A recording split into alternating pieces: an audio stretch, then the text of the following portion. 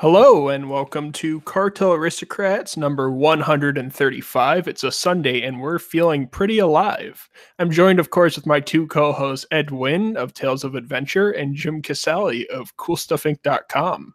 As always, this cast is sponsored by CoolStuffInc.com with free shipping on orders of $100 or more and a sweet 25% pilot bonus. CoolStuffInc.com is the store for all of your Magic the Gathering needs. How are you guys doing this week?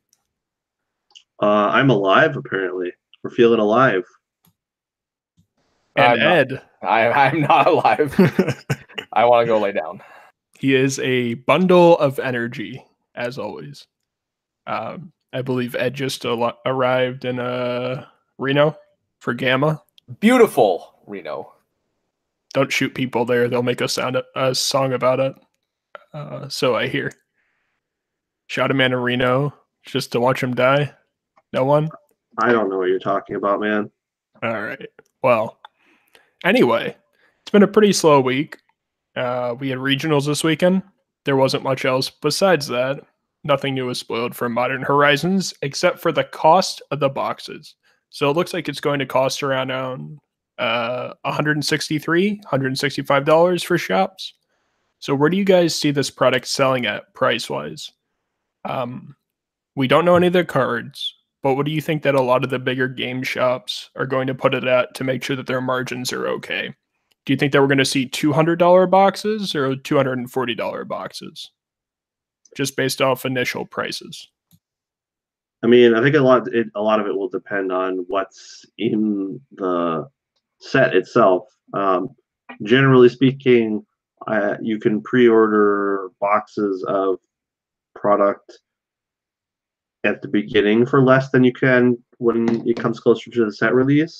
So stores will do a lower margin at the beginning to sell more boxes, and then because Magic players are notoriously short-sighted and will wait till the last second to buy things, they will charge more money as it gets closer to the release date of the product.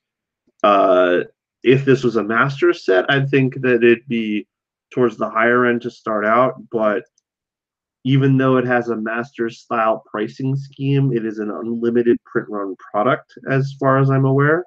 So I don't know that it necessarily will start out that expensive. I think that $200 is probably likely what the cheapest that you're going to be able to find sealed product for at the beginning, like right now. And then it'll probably go up to like $225, $230, maybe even $250 closer to release, depending on how popular the product is as cards get revealed for it. Ed? This one is kind of odd. The fact that it's not a limited print run is somewhat interesting to me. One, because with the previous master sets, especially for UMA, there was a lot of urgency for people to go out and buy their product right away. Especially UMA, because people wanted to be buying the sealed boxes to get the box toppers off the bat.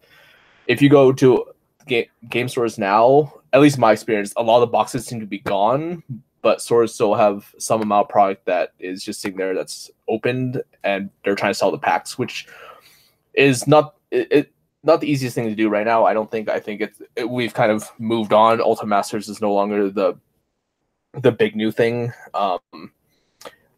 The fact that this isn't unlimited, or the fact that this isn't limited, might make it so that there's less urgency for people to go out and just be buying product right away. Especially, it depends on how it shapes up. It's hard to see how Modern might change with the new cards, depending on what power level there is in it. I suspect that prices will spike initially for the hype, especially with stores that didn't take a huge amount of pre-orders, or they didn't buy a lot off the bat. And then if it turns out to be a huge success, like Battle Bond was, for example, then it's going to cause a very, very short-term glut where everyone's wanting to buy it because they missed out, because it turned out the set was awesome, and then they didn't get it, and then that's going to cause a short-term surge in prices. But I imagine long run, as long as Wizards continue to print it to demand, which is what is looking like is going to be, then prices should just slowly stabilize over long term for both for singles and sealed product. Yeah, I tend to agree with that. It's going to be interesting to see how many people put this online. Notably with Ultimate Masters, there was definitely a race to the bottom. So we're going to see how fast shops and players can afford to accommodate this into their budget. Because you're seeing Ultimate Masters boxes drop right now as people lock in their profits so they can afford to buy Modern Horizons. So you may see the same thing where you see Ultimate Masters boxes as low as like $30 above cost, just because everyone's trying to undercut each other because they either ordered too many or they need to make their money back before the next month. So it'll be interesting to see where the price of this goes. Because Ultimate Masters boxes have dropped like 10 to 15% in the last week as everyone tries to undercut because players are no longer interested as much. I think box toppers are still the same. I think Ed's still pretty bearish on that. So we'll see. I think the long-term prospect on sealed Ultimate Masters boxes is still quite good. There still seems to be a very negative association with loose box toppers. Since there seems to be that people still seem to think that they're searchable. I've tried doing it. I can't search them. And I would like to see someone prove me otherwise, but I can't seem to find a way to do it with any reasonable accuracy. Is that something you've noticed at Grand Prix where you'll have a sealed box topper and players are just not interested? I've not had sealed box toppers available at events. I've not seen people try to sell us their sealed box topper, and I've not seen many vendors try to sell their box topper unless the box was open with the purpose of selling the packs right away and someone saw the box topper being pulled out of the sealed box right then and there. Yeah, just curious. Anything else to add about Modern Horizons and Ultimate Masters before we move on? No, I think that's good. I do want to talk a little bit about what I think could be a problem for Modern Horizons is that War of the Spark has 36 planeswalkers in it, and it's a lot cheaper to buy because it's a normal standard set. So unless they're like all hot garbage planeswalkers, I think that a lot more people, like especially a lot more casual people, will be more interested in purchasing and busting boxes of War of the Spark than they will Modern Horizons, which could cause a lot of problems with singles. I think that's fine because both products are targeted at different types of players. Because Wizards has shown that they're willing to target whales with these masterpiece promos and higher end box stuff, and the amount of casual players that have $5 for a pack versus the amount of players that have 15 or 10 for a pack. That's completely different markets, especially with how many Magic players there are out there. And if you look at War of the Spark, that's probably going towards more of the arena players, whereas Modern Horizons is more targeted at the players that have been around a while, or the whales. I mean, I don't disagree with you, but I think that there's definitely some amount of product that gets opened of like master sets and sets like Modern Horizons that they'll open like a Tarmogoyf or Liliana of the Veil and immediately sell it to the store because they have no intentions of playing with it, which helps to keep singles churning to people that will buy them. They're trying to open whatever their sweet like casual card is. I'm not sure that this set's going to have enough of those to pull people into buying those boxes instead of War of the Spark, which means that the only people that will be opening the boxes are the stores or people that draft it, and I think that that's net negative towards people looking to buy singles of this set. Like, I don't think that there's going to be a ton of people, or maybe not as many people as usual, just like buying a box on release date, busting it, and selling the singles that they don't want to the store. Yeah, it's a good point. And you definitely should keep that in mind. Ed, any thoughts on our differing opinions? I do think they're marketed slightly differently. I also imagine that Wizards will have some sort of gimmick with Modern Horizons that they haven't announced yet as one of the ways to help push sales. Whether that be something along the lines of, hey, we have, like with A25, we're announcing that Jace is going to be a set, and then they coincidentally decide to unban Jace on the same cycle. It wouldn't surprise me if something like that happened to mix the format up. I feel like that's a technicality. It's possible that they could reprint. What's a sweet card that's like reprint like Umezawa's Jite, for example, and then decide to ban it. Obviously, I don't think they'll ban it. Obviously, I don't know if they will, but that feels like a technicality of the no reprinting any modern illegal cards. But my point is that it wouldn't surprise me if there was something special about this set that was more than just like a battle bond / conspiracy type product. Clearly, they have the data from Ultimate Masters that these box toppers are pretty well received. People like them. It gives a lot of value to the boxes long term sealed. It makes buying sealed boxes more appealing as a whole. It's much easier to justify wanting to buy a sealed box if you're guaranteed a floor on your return on the singles because of the box topper itself.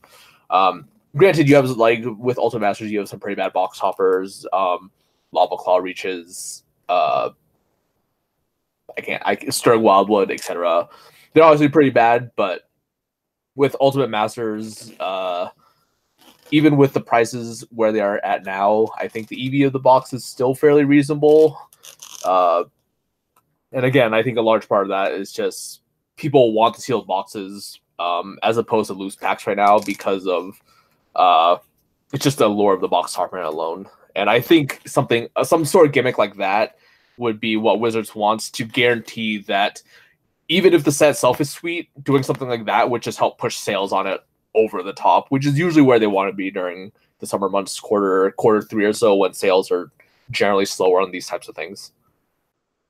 Something I want to touch on for the subject of sealed boxes. There's been a lot of old sealed boxes coming out of the woodwork, and I know I keep harping on this, but people are starting to comment on it on like the sealed Facebook groups. A lot of people are cashing out of Legends and Antiquities boxes. I think there's like 12 Legends boxes on the market right now. So something to keep in mind when you're looking at investing in boxes is how easy it is to flip that box and the demand for that box, because not many people have $17,000 or $18,000 for a Legends box.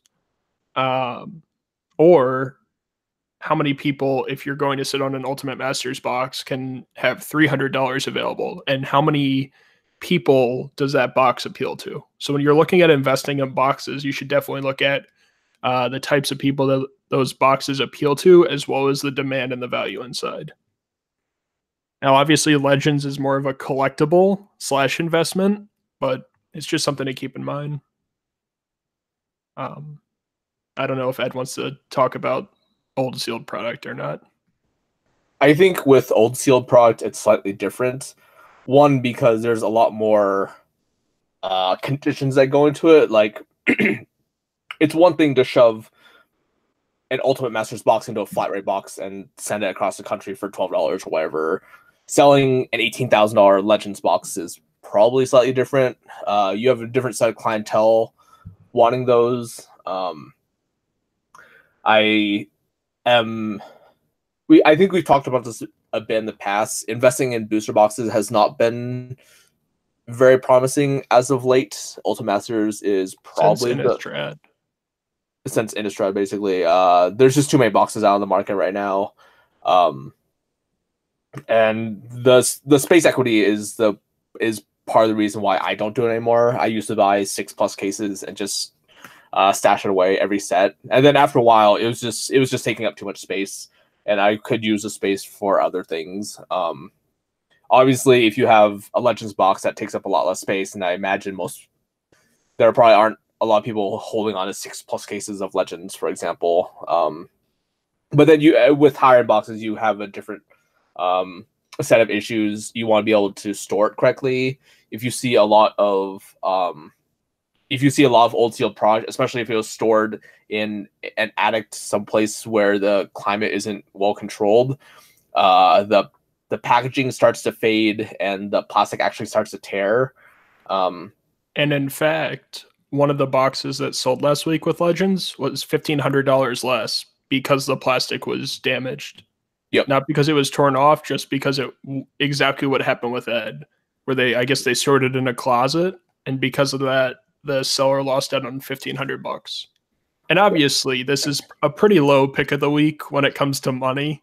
Only $18,000. So we understand that maybe not every listener is into that, but if you do find some old boxes, even Alliances or Weatherlight or something like that, where you're going to see a couple more of those, make sure you're storing your boxes correctly.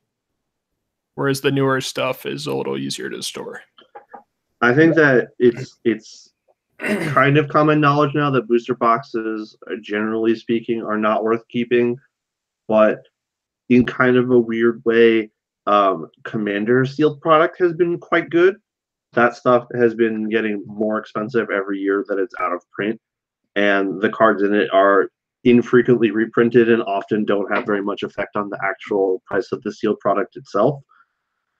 If you really wanted to buy sealed product for some reason, I think that Commander product is some of the best that you can buy. I have been selling sealed Vampiric. One sec. Vampiric Bloodlust. I had to look at the shelf. They're like $110 on eBay and $130 on TCG, and they've been selling very well. And that's just because Teferi's protection keeps going up, but it's also the casual players. I've had people message me on eBay. They're like, hey, can you open this deck? And then can you take out the Teferi's protection? And how much would that cost to ship it to me? Because I guess they're too lazy to just go buy the singles and, add all 99 to their cart. But the 2017 and 2016 Commander decks, I want to say, have been selling very well. Whereas there is currently a glut of 2018 Commander decks. You can actually order some of them for $25 on Amazon with free shipping. Yeah, the 2018 ones are like a weird miss in a way because there's not a lot of new unique cards that people actually want. And the theming of the decks was kind of loose. So I think that that's like more of an exception than anything else, because even the worst possible, even the worst deck from 2017, which was the Arcane Wizardry one, is still $49. Yep. The cat deck is $72. The dragon one, the cheapest English copy of the dragon one is $130. Like, most of the time the decks are very good. The 2018 ones may take a little bit longer to mature, but in general I think that Commander Seal product is quite good. And as a whole, I think just as a store retailer or someone who wants to start a Commander community, having these decks in stock is far and away the best way, one, to both get people introduced to Commander and generally as Magic as a whole. It's not necessarily the simplest thing, but the fact that the decks play well with each other and they're made to play right out of the box, and it's slightly more interesting to play with them as opposed to the Planeswalker starter decks that Wizards hands you for free. I think a lot of that is just why these products tend to do so well, and I think every time they come out each year, people always poke fun and say, this mechanic fell by the wayside. I remember people complaining about 2016 with the 2016 was a 4-color decks. Is that right? Yep. I remember a lot of people were harping about how there's no symmetry. The decks don't really go well together. But as it turns out, Commander 16, like Jeremy said, he says he's been selling the sealed decks very well. And then as a whole, the singles tend to do very well because there's a lot of different ways where they interact with each other that tend to do very well among the casual crowd. Like Grey Merchant, Fleshbag Marauder, all that stuff. There's a lot of commons that are becoming worth money from that, but obviously that's Doug's wheelhouse for that sort of stuff. Yep, and even the worst of Commander decks, even the worst ones in every year are worth usually at like double the MSRP of the time it was released. Like if you look at the 2016 Commander decks, the least expensive one is still $70 for the Stalwart Unity, the non-black deck.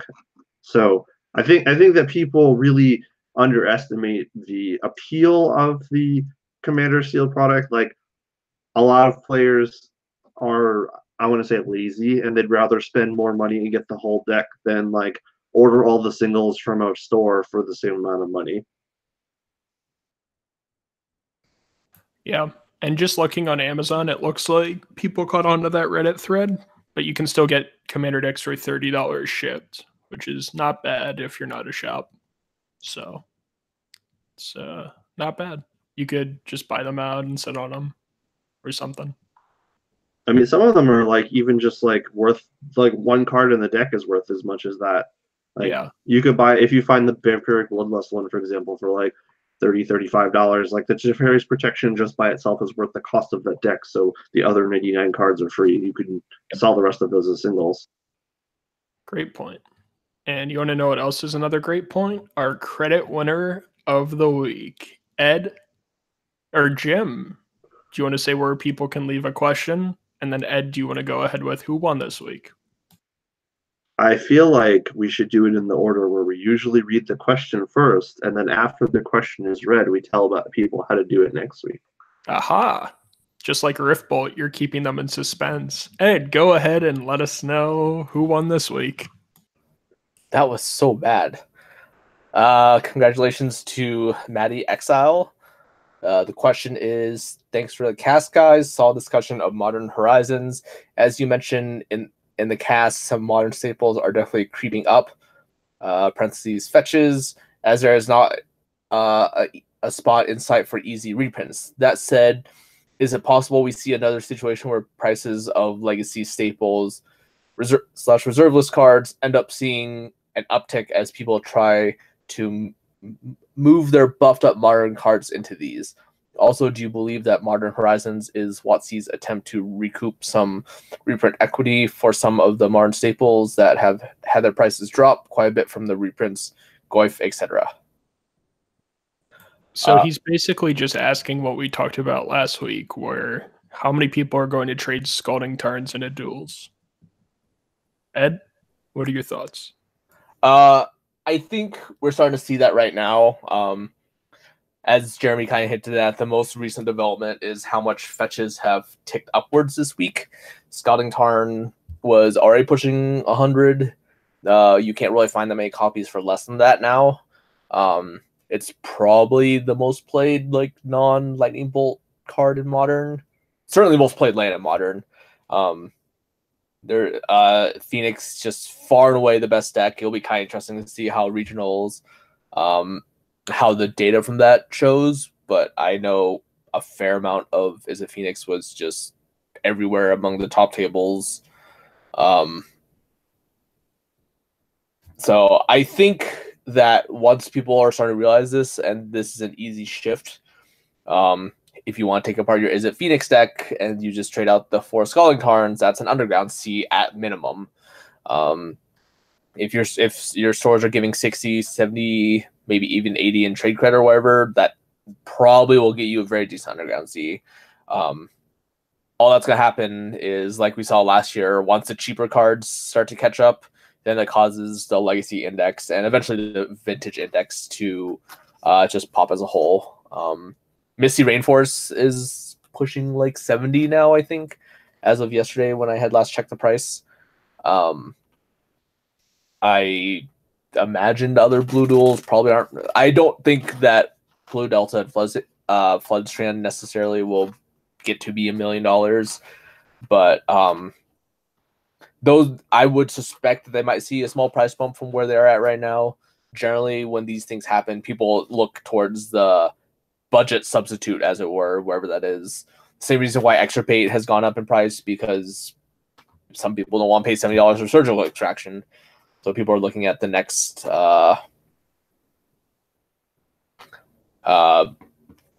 best thing.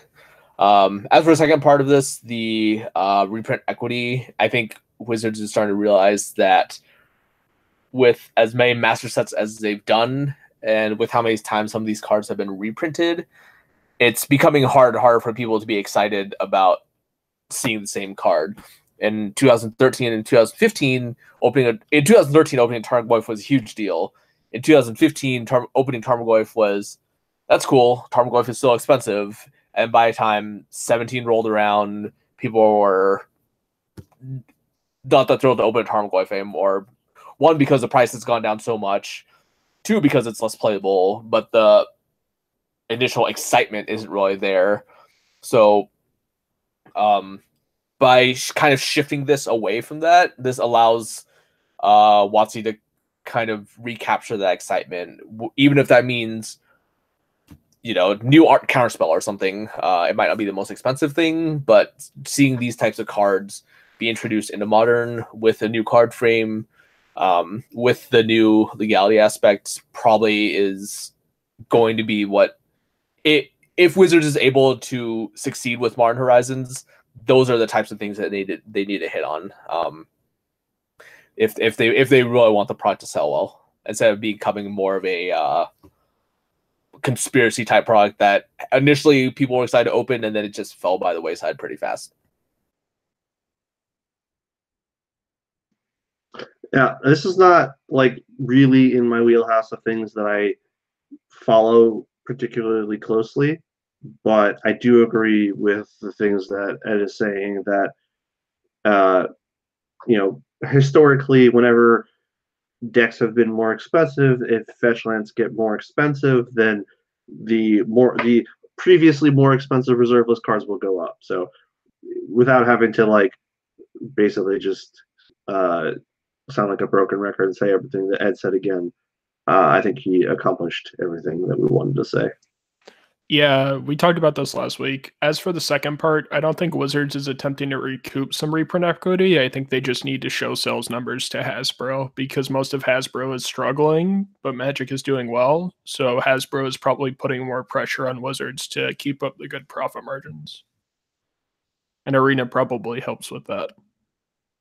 So, yeah. Jim, where can Maddie claim his credit? You can send me an email at cartelaristocrats@gmail.com, and I will send you your gift certificate for $25 for coolstuffinc.com. If you'd like to win next week, that's unfortunate because we're not casting next week. If you'd like to win the week after, you can leave a comment on the coolstuffinc.com page that will go up Monday or Tuesday, so March 11th or 12th. I'm not sure. Depends on how busy they are. And then leave a question, and if your question gets chosen next time on the cast, you can win $25 of coolstuffinc.com store credit. Yeah, Ed and I will be in Kyoto and Gamma, so we don't have time to record, and Jim needs a week off from us. So we won't be recording next week. I'm going to be on vacation, That's real why vacation. I said you need a week off. Yes. Us Jim, being on the other side of the world is not far enough for Jim from Florida, so he is leaving Florida to get even farther away. I'm actually going closer to you. I'm going the same direction. So I'm going to be in Seattle, so that's closer to Kyoto than I started. So no, that's the wrong way. That analogy doesn't make any sense. I also record on vacation all the time. Yeah. Yeah, but you don't have a wife and responsibilities that come with that. Yeah, man, I have a family to take care of. Family of one. All right. So for the last topic of the day, this actually came up. This was on the Leaving a Legacy Facebook group. So I was talking with someone who owns basically every competitive foil that has ever been printed in Modern, mainly old bordered, and some of it is signed. And he's looking to trade it into power. He wants to get a full set of power by defoiling basically every competitive card ever printed as a playset. But he's trying to figure out how to grade signed cards. And on top of that, when does an old bordered foil become cloudy and when does it downshift in a grade? And on top of that, if your old border foil starts to warp a bit, At what point do you start degrading that foil? So I figured we'd talk about foils and grading this week because it seemed like a lot of listeners really liked what we talked about last week with different card shops and how they grade stuff. And I know Jim likes his shiny stuff. So if Ed could sort of give a rundown on old bordered foils, how to grade them, how clouding and bending comes into play. And I'll obviously say some stuff too, but it's really important, especially when you have a lot of reserveless foils like Grim Monolith and Metalworker being obscene amounts of money. How do you know that the card you're buying is actually a good deal for that condition when you see it at a Grand Prix or online? So it's just a good topic. Don't buy foils. Foils suck. Hashtag mic drop. Well, that ruins the entire thing. But he's got 5 figures worth of old bordered foils. And, do you want to explain what clouding is and how that applies to grading instead of being a smart aleck or smart Ed? Do I have to? Jim, you take care of this. Since you're the one that buys foils. Ed, you're getting paid for this. You better. I don't grade them, but so I want to take a step back and say, don't get cards signed that you ever plan on selling. It's stupid. It's harder to do, and they're almost always considered LP or worse. So if you get cards signed, don't get cards signed that you have intentions of selling ever. We'll just get that out of the way. I have some signed cards. I'm going to get more signed cards this coming weekend, but these are cards that I know I'm going to use forever, and I'm not planning on selling them until maybe I eventually sell all of my cards.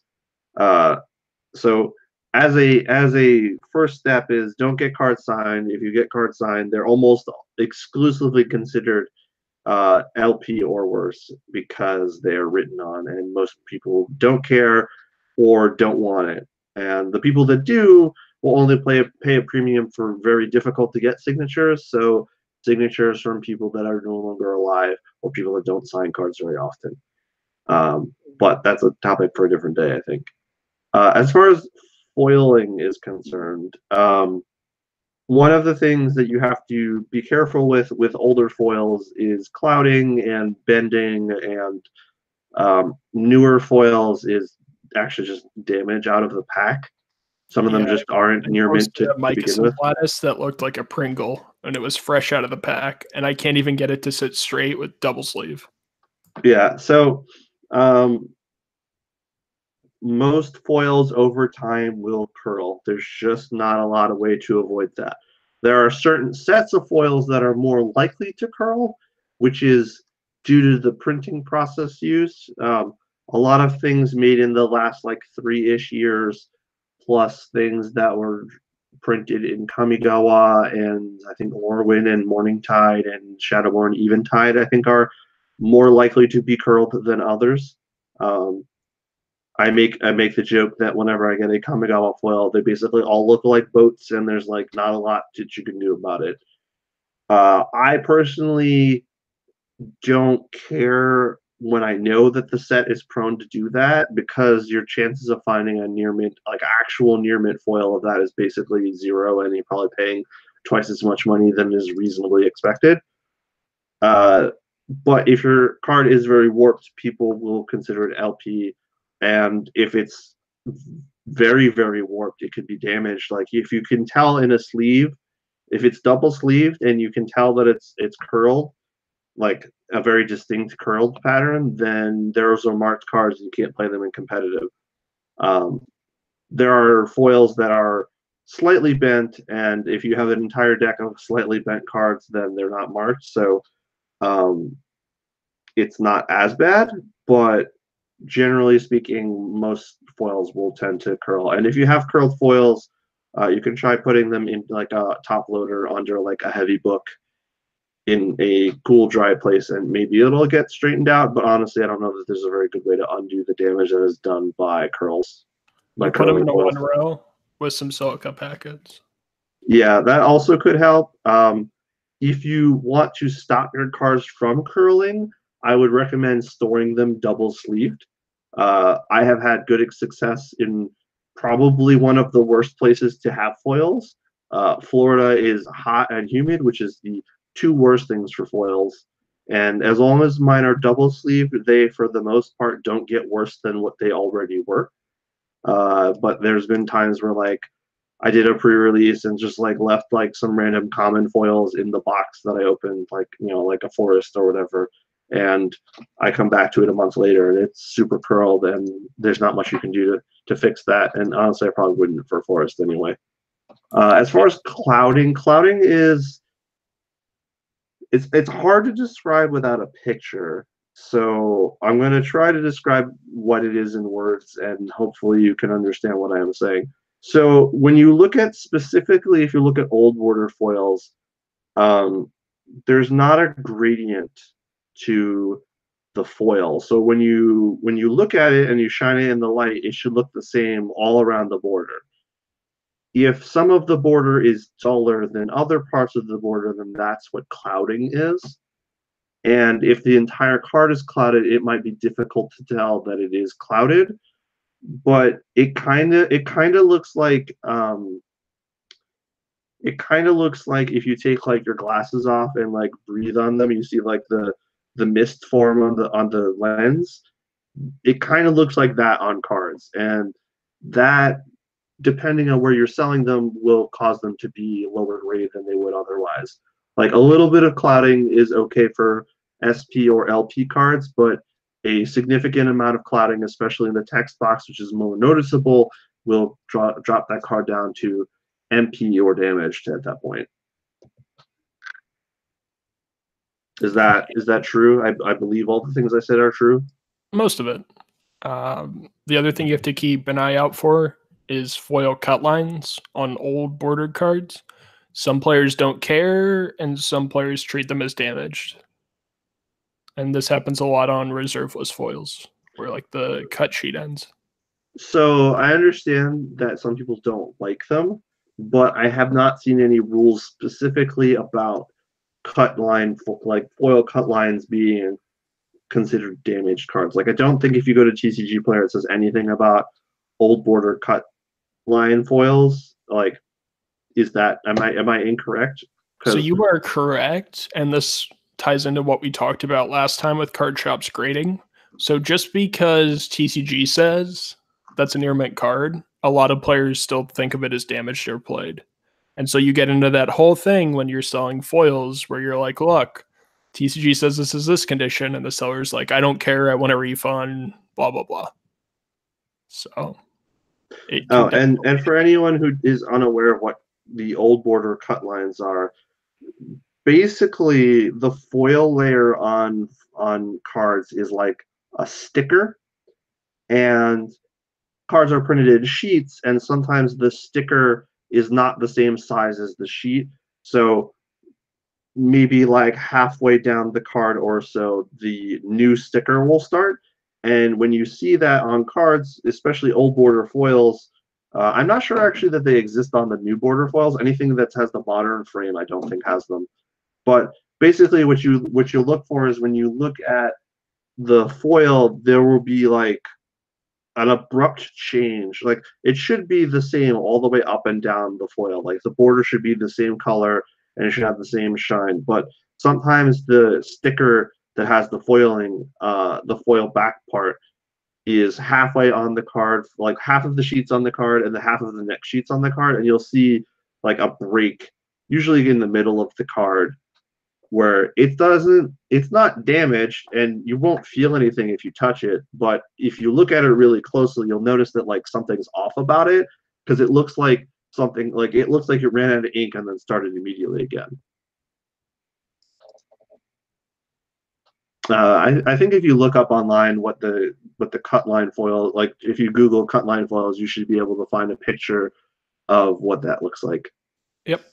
And clouding really damages the amount of players that want cards. Even if a foil is not near mint and it's warping, but there's no clouding, a lot of times you'll have a small subset of commander and cube players that don't care because they're trying to foil out their cube on a budget, if that makes sense. So like they still want the coolest foils, but they'll take a less than near mint or less than sleeve playable one for their casual stuff. But when it comes to clouding, you're sort of ruining the whole premium of the foils, and it's much more dull and splotchy, sort of all over the card. So there's a very small market for especially like Urza's clouded foils. So just keep that in mind. Right, and the last thing that I just wanted to make mention of is a lot of foils don't come out of the pack near mint anymore.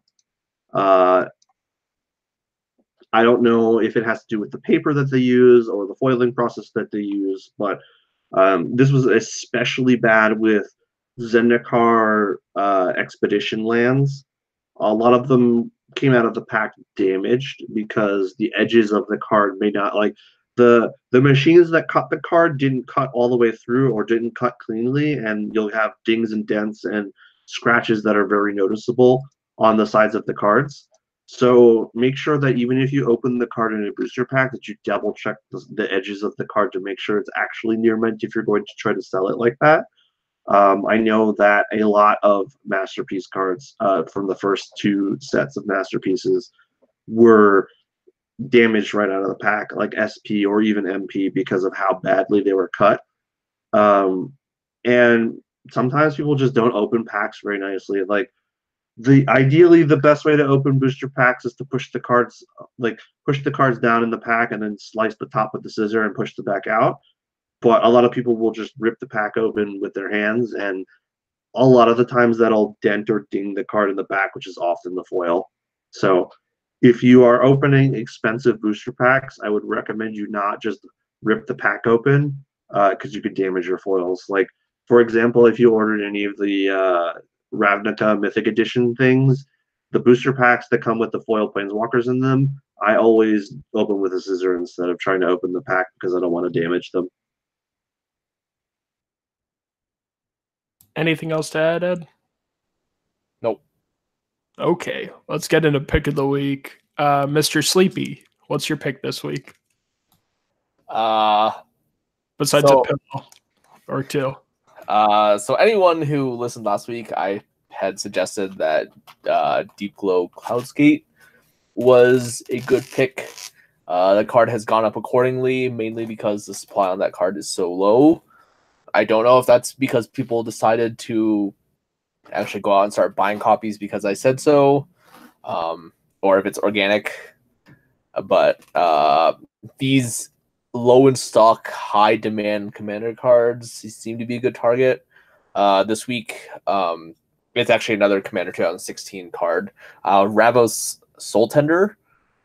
It is the 5-mana black-white commander. It's a 2/2 flying. Other creatures you control get +1/+1. At the beginning of your upkeep, you may return target creature card from your graveyard to your hand, and it has partner.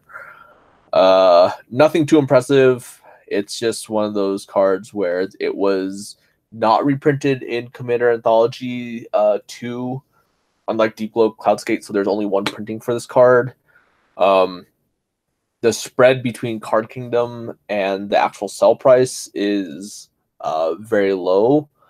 Generally, when Card Kingdom has a high buy price on this, it means that they turn over this card quite quickly. It's hard for them to keep in stock, especially with a lot of other Commander cards. Looking on TCG right now, there's actually only 3, 4, 5, 6, 10 copies available. I don't own any because as soon as I get this card, it pretty much sells right away. I feel like anyone who wants to buy these up probably can make a quick buck, but I'll leave that to someone else. As a whole, I think just Commander 2016 was a set that was well done. It was well received. And as we talked about earlier in the episode, trying to find these decks sealed is quite expensive. These singles sell very well, especially the ones with partner, mainly because people seem to, by nature, have to buy 2 partner commander decks, or 2 partner commanders. So it makes most of these cards probably a good target as a whole, if you're trying to spec on them in probably short term. Who knows if they'll do another Commander Anthology type product? But even if they weren't necessarily low supply, I think just how quickly these turnover makes for most of these to be reasonable specs.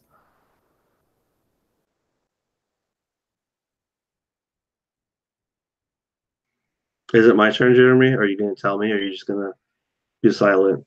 Jim, what is your pick of the week? I don't like a lot of competitive cards right now. I don't really know what's going on with Standard. I haven't been keeping up, and Modern is obviously about to go through some growing pains. So I'm picking a Commander card. I think that people will likely try to build Super Friends decks of some sort of variety with the War of the Spark coming up soon.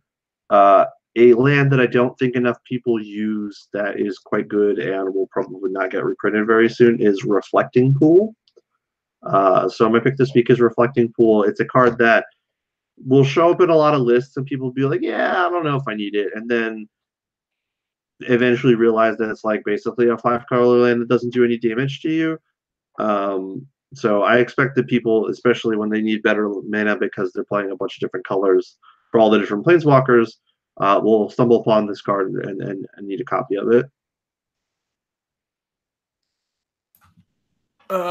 My pick of the week is the Seal Beta starter that was. No, I'm kidding. There's a couple. So if we're getting all these planeswalkers, I like stuff like Chromatic Lantern even more. In case there's just like some interesting synergies between planeswalkers. In that same vein, I also like another casual staple like Gilded Lotus. It's something where both of these cards have tons of commander play, but any amount of play in standard, like we saw with Chromatic Lantern in that mono black deck, really helps with the price of that. So I feel like these are great specs just based right off commander. And if it hits in standard, you're going to make way more money than you thought you were. I like selling Teferi right now. You're seeing on a lot of the interwebs, people are trading Tarmogoyf for Teferi straight up because they want to use the Goyf instead of the Teferi. I think we all agree that Teferi is going to get reprinted at some point again, but it just seems like a good time to dump your Teferis if you have them while they're still worth a ton of money. Other than that, I don't know. Like, I just want sort of safe stuff this week. So, yeah. Is that it? Is that good enough play? I don't know. You tell me, boss. Well, we did a solid hour. We could keep going, but I think we all need a nice little vacation. Why would you say it like that? I don't know. Where can people find you guys while we are away from the cast? My name is Jim Casala. You can find me on Twitter at PHROST_. You can find me in Ed's worst dreams, apparently. And I will be in Seattle next week, basically for the whole week.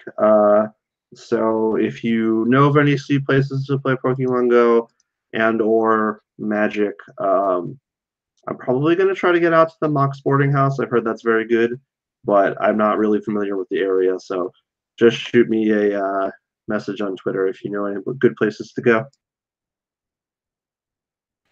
I'm Edwin. I'm Edwin13 on Twitter.